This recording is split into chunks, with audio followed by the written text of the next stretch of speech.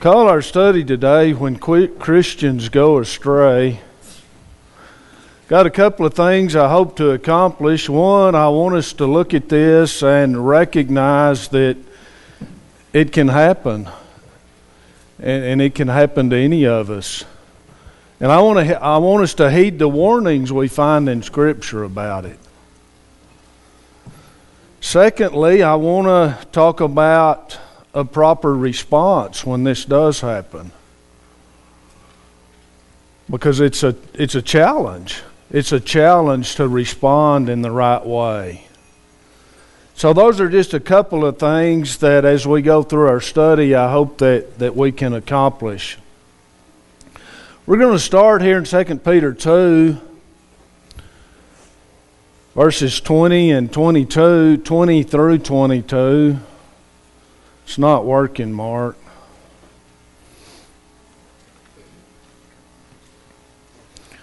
There's a distinction that's really important for us to make to understand what we're talking about today.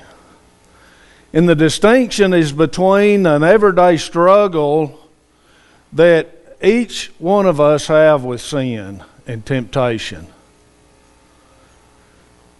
And what happens is when we quit struggling, that's when it turns into a real problem. It turns into this problem. So there's a distinction between that daily battle and people that quit battling and just give in to the temptation. As Peter talks about that here, he says, "For if they have escaped the pollutions of the world through the knowledge of the Lord and Savior Jesus Christ, they are again entangled therein and overcome. The latter end is worse with them than the beginning." Do we see what's happened here? A person has been taught the gospel. They've heard the gospel. They responded to the gospel. They became a Christian through the knowledge of the Lord and Savior Jesus Christ. That's the way that's supposed to work. But then something bad happened. They allowed themselves to become entangled in the world. For it had been better for them not to have known the way of righteousness. That's a terrible place to be, isn't it? Are we listening to the warning? Then if they had known it, to turn from the holy commandment delivered unto them, but it has happened unto them according to the true proverb, the dog is turned to his own vomit again, and the sow that was washed to the wallowing in the mire.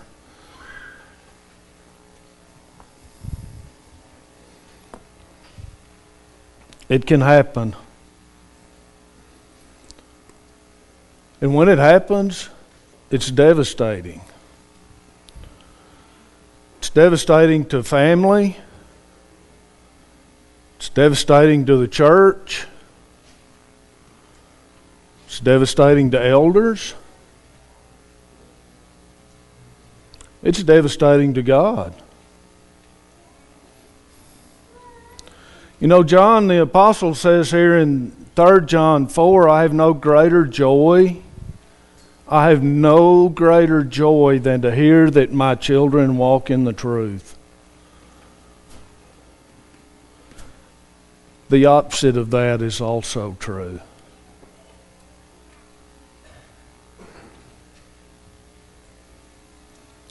Proverbs 17 and verse 21, He that begetteth a fool doeth it to his sorrow, and the father of a fool hath no joy.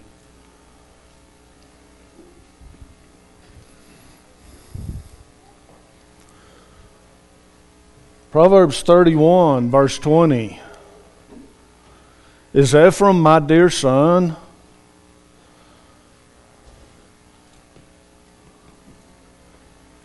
Do we stop loving people when they go astray? That's what God's saying here. Ephraim had gone astray. Is he a pleasant child? For since I spake against him, I do earnestly remember him still. God loved these people. Hadn't forgot about them. Yes, he'd been very harsh with them, but his goal was to bring them back. Therefore my bowels are troubled for him. I will surely have mercy upon him, saith the Lord. God is brokenhearted when his children leave and turn their back on him.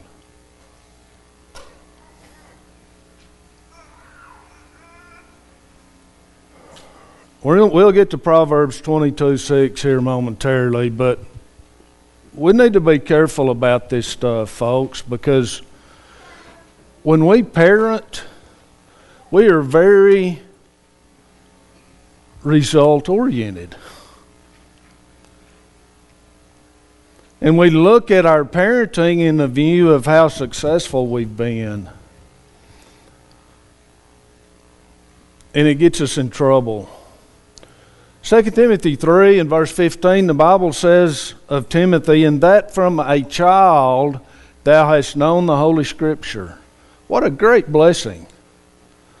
What a great blessing that Timothy had to be raised in a home that taught him the Scripture. He had known it from a child.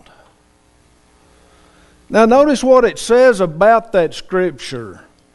"Which are able to make thee wise unto salvation through faith which is in Jesus Christ."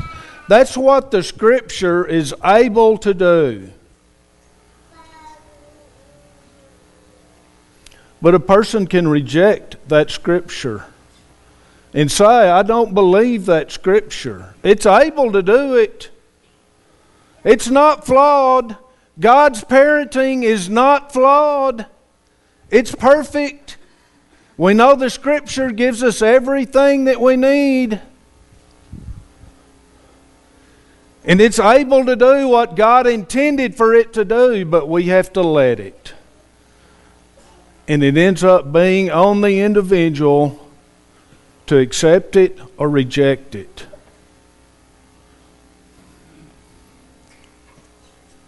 In Joshua 8 and verse 35, the Bible says, "There was not a word of all that Moses commanded which Joshua read not before all the congregation of Israel." He read the whole thing to them. They had it all. They knew what they needed to do. With the women, the little ones, and the strangers that were conversing among them. So they brought everybody together, and Joshua read the whole thing to them. And that's all they needed. They had the information they needed. But they didn't always do it. Was that Moses' fault? Well, Moses wasn't even there. Was it Joshua's fault? Do you see my point? Our parenting is exceedingly important. I'm not trying to diminish the importance of that. But good parenting and proper training does not make our children immune to temptation. And we need to try to look at that from God's perspective. Because God's the perfect parent. And I know Proverbs 22 and verse 6, "Train up a child in the way he should go, and when he is old, he will not depart from it."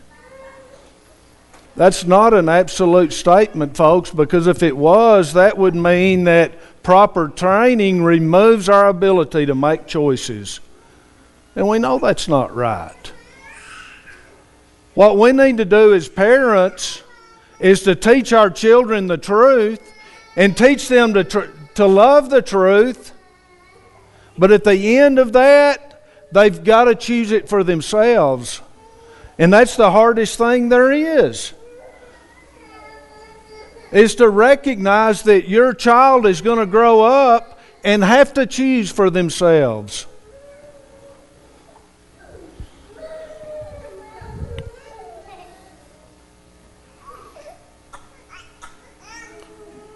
I guess I'm reluctant to use this illustration, but my mother and father have 4 children, 4 faithful children. They were flawed parents. Trust me, I know. I can tell you exactly how they were flawed, as most children can. Perfect parenting is not possible. It's not required. Teach your kids to love the truth. Show your kids how to love the truth. But it won't make them immune to temptation.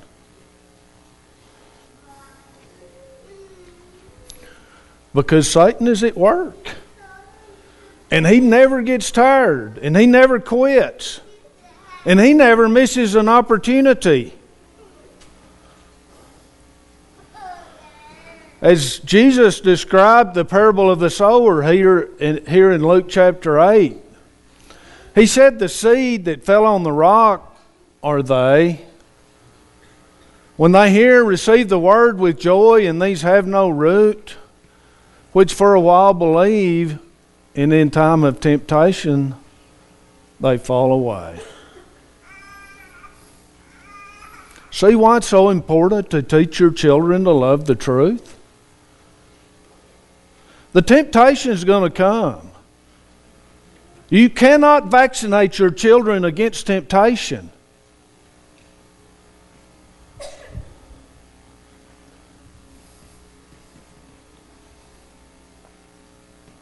We've got to learn to deal with it. We've got to resist it. We've got to fight it. We've got to do what Jesus did. Remember the words, the Word of God when we're in that temptation. And we've got to show our kids and teach our kids how to do that. And yes, we do need to protect our children from temptation. I'm fully on board with that. But we also have to teach our kids how to live in the world and to function. And the devil's going to find them and he's going to tempt them some way. Galatians 6 and verse 1. Brethren, if a man be overtaken in a fault, it can happen. We can be overtaken in a fault.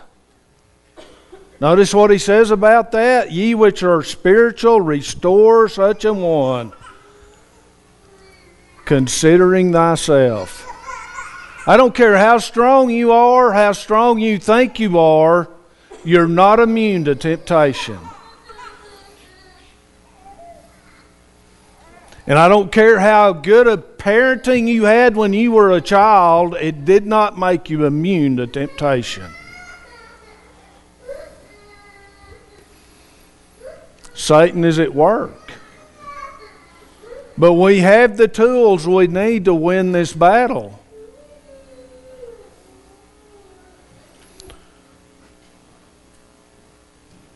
Second Timothy 4 in verse 10. The apostle says, for Demas hath forsaken me.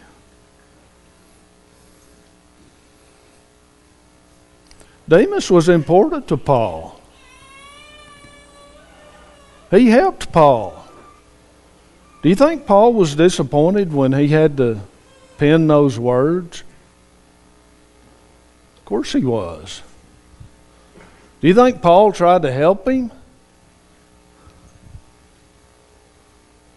Do you think Paul might have even parented him a little bit?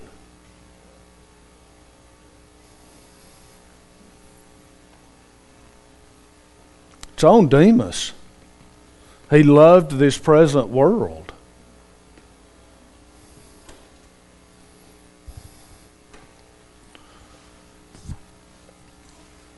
So when this happens, what's the proper response for the faithful? And I said in the beginning, this is a challenge. And it seems to me like we either want to overreact or underreact. And finding the right balance, finding the place in the middle, if you will, it's hard. But it's important that we react in the right way, because as I've already said, our goal when people go astray is not to isolate them. It's to bring them back. We want to bring them back, don't we?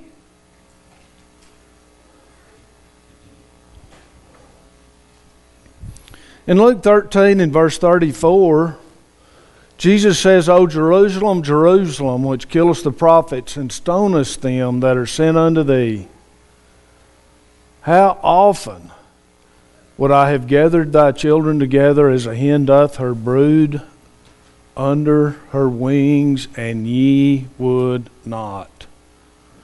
So here's my first point.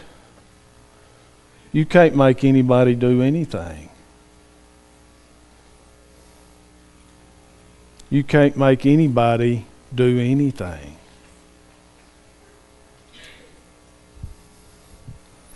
Now, some of you with these infants in your arms can make them do a little bit, but that gradually slips away, or quickly slips away, actually. So, this is what God wanted. He wanted to gather His people up under His wings. They didn't want to have anything to do with Him. They rejected Him. And that's no fun.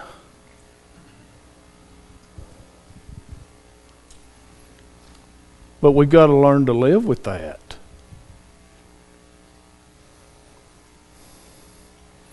And remember, our goal is not to ostracize and belittle. It's to leave the door open and bring people back. And our frustration don't always help us with that. In Luke 18, verse 29 and 30, Jesus said, as He said unto them, Verily I say unto you, there is no man that has left house or parents or brethren or wife or children for the kingdom of God's sake, who shall not receive manifold more in this present time, and in the world to come life everlasting.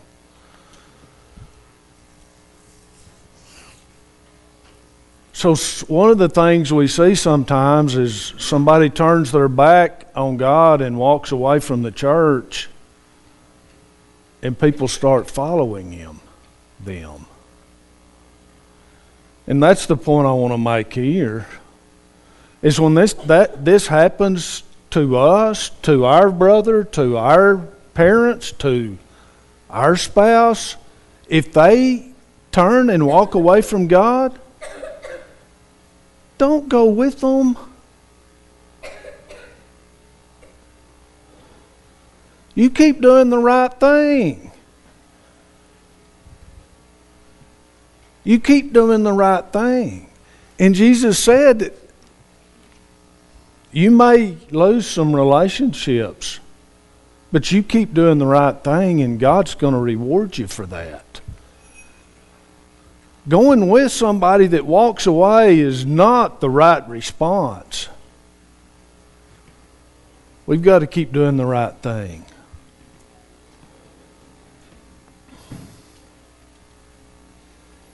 You know, we hear this phrase all the time, and I think it's the idea is expressed in Scripture, and we're going to look at some of that here. But it's really difficult to do this, because what the phrase means is that you've got to separate the behavior from the individual. The individual, we're going to continue to love. The behavior, we're going to hate. Remember what Mark Teal taught us last Sunday about loving the things God loves and hating the things God hates? It's the exact same idea.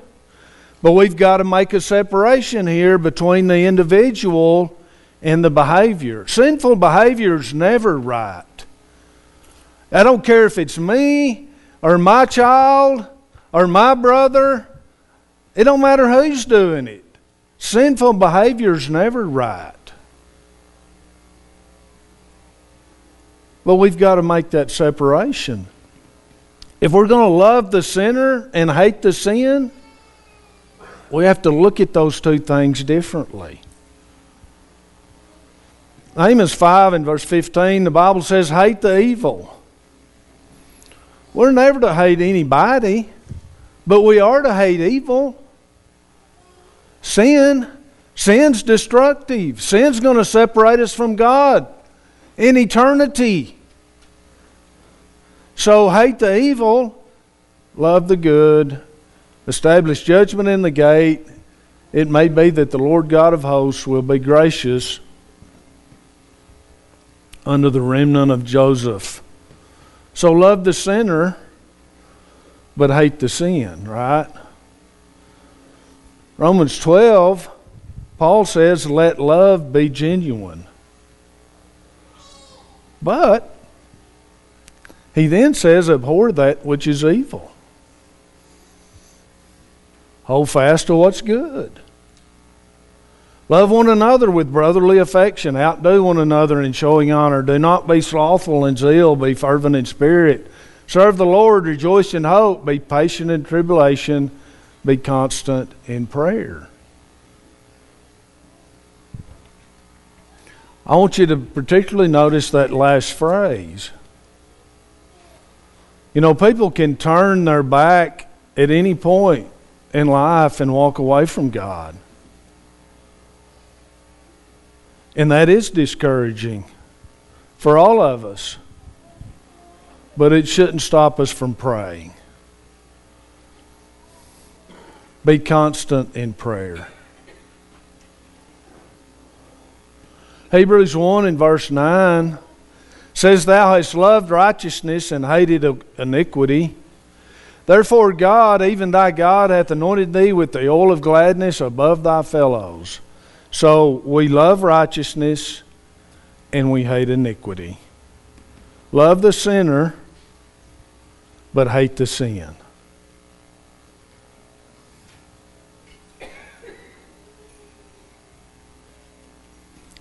Now, Ephesians 5 and 11, have no fellowship with the unfruitful works of darkness. So we evaluate these situations, and people are involved in all kinds of wicked and sinful behavior. And we want to love the sinner and hate the sin, right?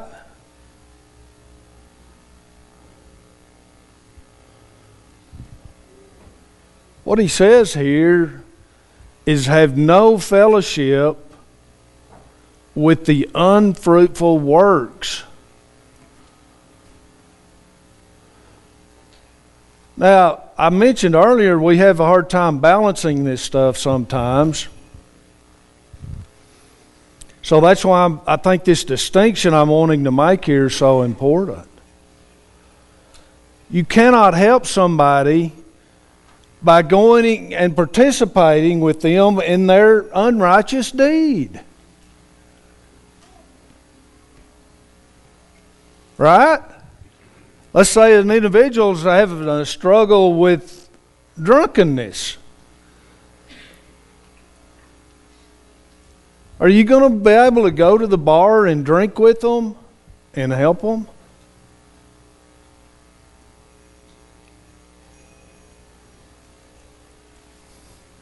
Don't have fellowship with the unfruitful work. That's what we've got to cut off. Rather reprove them. Do we see the point? We reprove the evil deed. We take Scripture and we prove what's wrong with the behavior. It's not my opinion. It's not me judging anybody's motives. It's me looking at behavior in view of what Scripture says, and I believe that's exactly what the apostle is trying to teach us here. And that is how we can love the sinner and hate the sin. In John 8, verse 10, this is one example where I believe Jesus did this exact thing. This woman was taken in adultery. The Bible says in the very act that there was no disputing what happened here. And there were witnesses to it, because these witnesses brought her to Jesus and said, "Here, what do you want us to do with her? The law says that we should stone her." And Jesus said, "Well, if you're without sin, you throw the first stone." Right? Then in verse 10 it says, when Jesus had lifted up himself and saw none but the woman, he said unto her, "Woman, where are those thine accusers?" Well, their own conscience convicted them, and they just all left. She was the only one left.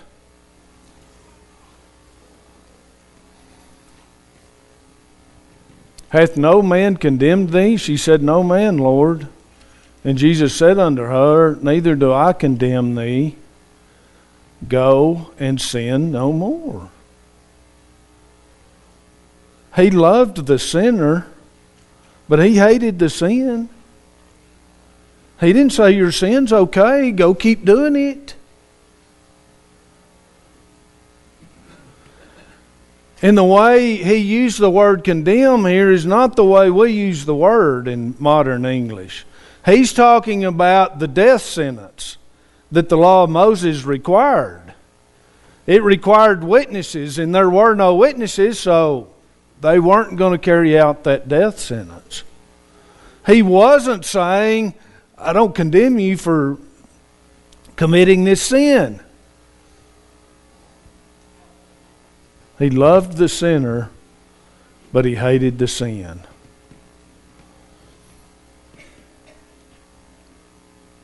So how do we find that balance we've been talking about? Matthew 13, Jesus teaches this parable, and he said unto them, "An enemy hath done this. The servant said unto him, Wilt thou then that we go and gather them up?" So what happened here in this parable is that the enemy went and planted a bunch of weed seed in this guy's field. So he had a weedy field. And so the servants say, "So you want us to go hoe the weeds out of the field, pull them up, get rid of them?" But he said, "Nay, lest while you gather up the tares, ye root up also the wheat with them. Let both grow together until the harvest. And in the time of harvest I will say to the reapers, Gather ye together for the first the tares, and bind them in bundles to burn them, but gather the wheat into my barn." So, do we see his point here? He says just let the weeds grow. Because if you go charging in there and start ripping them all up, you're going to pull up the good stuff with the weeds. So that's on one side of the equation.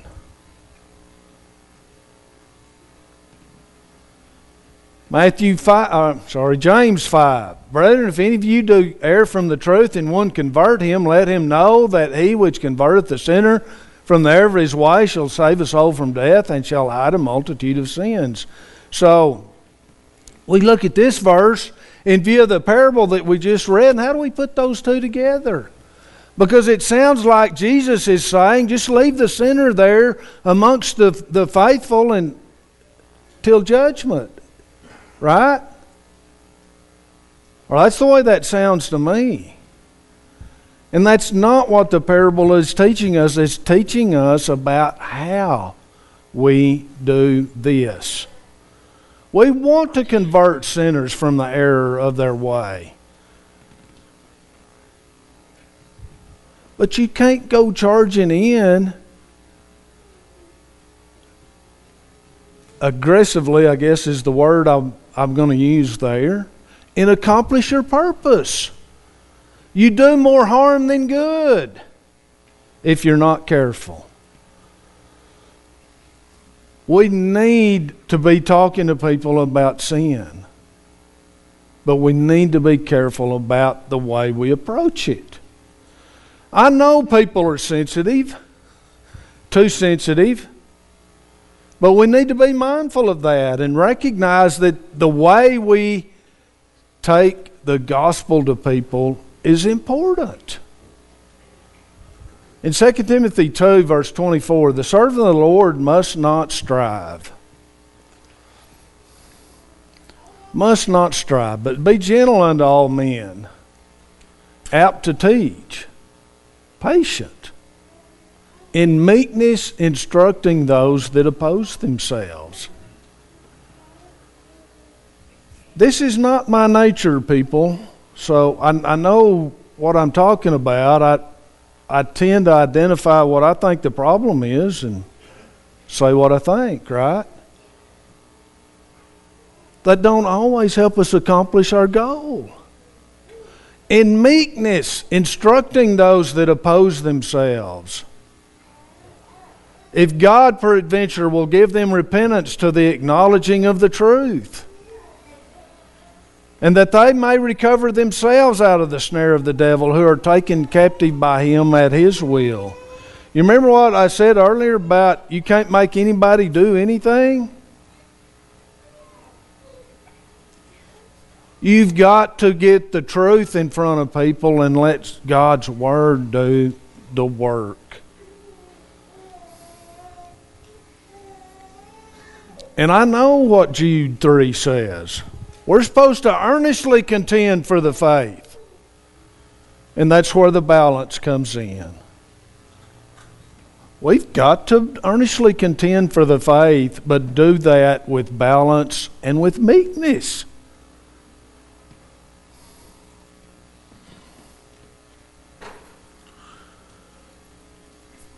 So when somebody goes astray, and we don't want to give up on people, we want to leave the door open, if you will. We want to bring people back. But we're concerned about the influence, and that's a legitimate concern. Galatians 5 and 9, a little leaven leaveneth the whole lump. That's a legitimate concern. We need to be aware of that concern. 2 Timothy 3, but understand this, that in the last days there will come times of difficulty. For people will be lovers of selves, lovers of money, proud, arrogant, abusive, disobedient to parents, ungrateful, unholy, heartless, unappeasable, slanderous, without self-control, brutal, not loving good, treacherous, reckless, swollen with conceit, lovers of pleasure rather than lovers of God, having the appearance of godliness but denying its power. Avoid these people. Avoid such people. We do have to limit the influence. We live in a wicked world. We do. That describes our culture right there, doesn't it?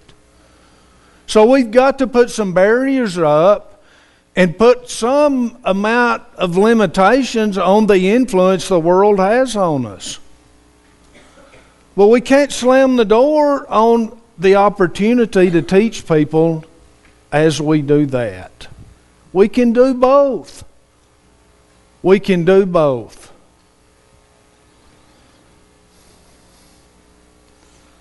There's 3 other examples in Scripture that are very specific about withdrawing from somebody. I'm not going to spend a lot of time on this. I just want to say about these 3 different verses, we're not going to look at 1 Corinthians 5. If you're not familiar with that, for 1 Corinthians 5 is talking about congregational discipline. There was a man that was involved in fornication. It was publicly known. Everybody in the community knew it. And Paul gave them, as a congregation, very specific instructions about how to deal with that. And he gave them those specific instructions with some very specific goals in mind. And they did what he said. And then you can go to 2 Corinthians and you can find the fruit of what they did. But my point here today is that it's congregational discipline. And we have these situations in our families or in our workplace or wherever we think, and we try to do that. That's taking that out of context. The goal is only going to be accomplished when the congregation does it. That's a very specific situation that would require congregational discipline.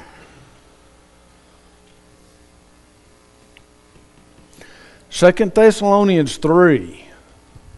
Now we command you, brethren, in the name of our Lord Jesus Christ. This is a command. That ye withdraw yourselves from every brother that walketh disorderly. That's pretty harsh. But he don't leave us to have to wonder and come to our own conclusion about what walking disorderly is. He tells us what it is. Not after the tradition he received of us, for yourselves know how ye ought to follow us, for we behave not ourselves disorderly among you. Neither did we eat any man's bread for naught, but wrought with labor and travail night and day, that we might not be chargeable to any of you. He's talking about how to deal with Christians that are lazy and that refuse to work. And if you take that and you make this broad application of disorderly, that's not the way we use the word in modern English. But that's what he's talking about here. And my point is, we have a command to do that.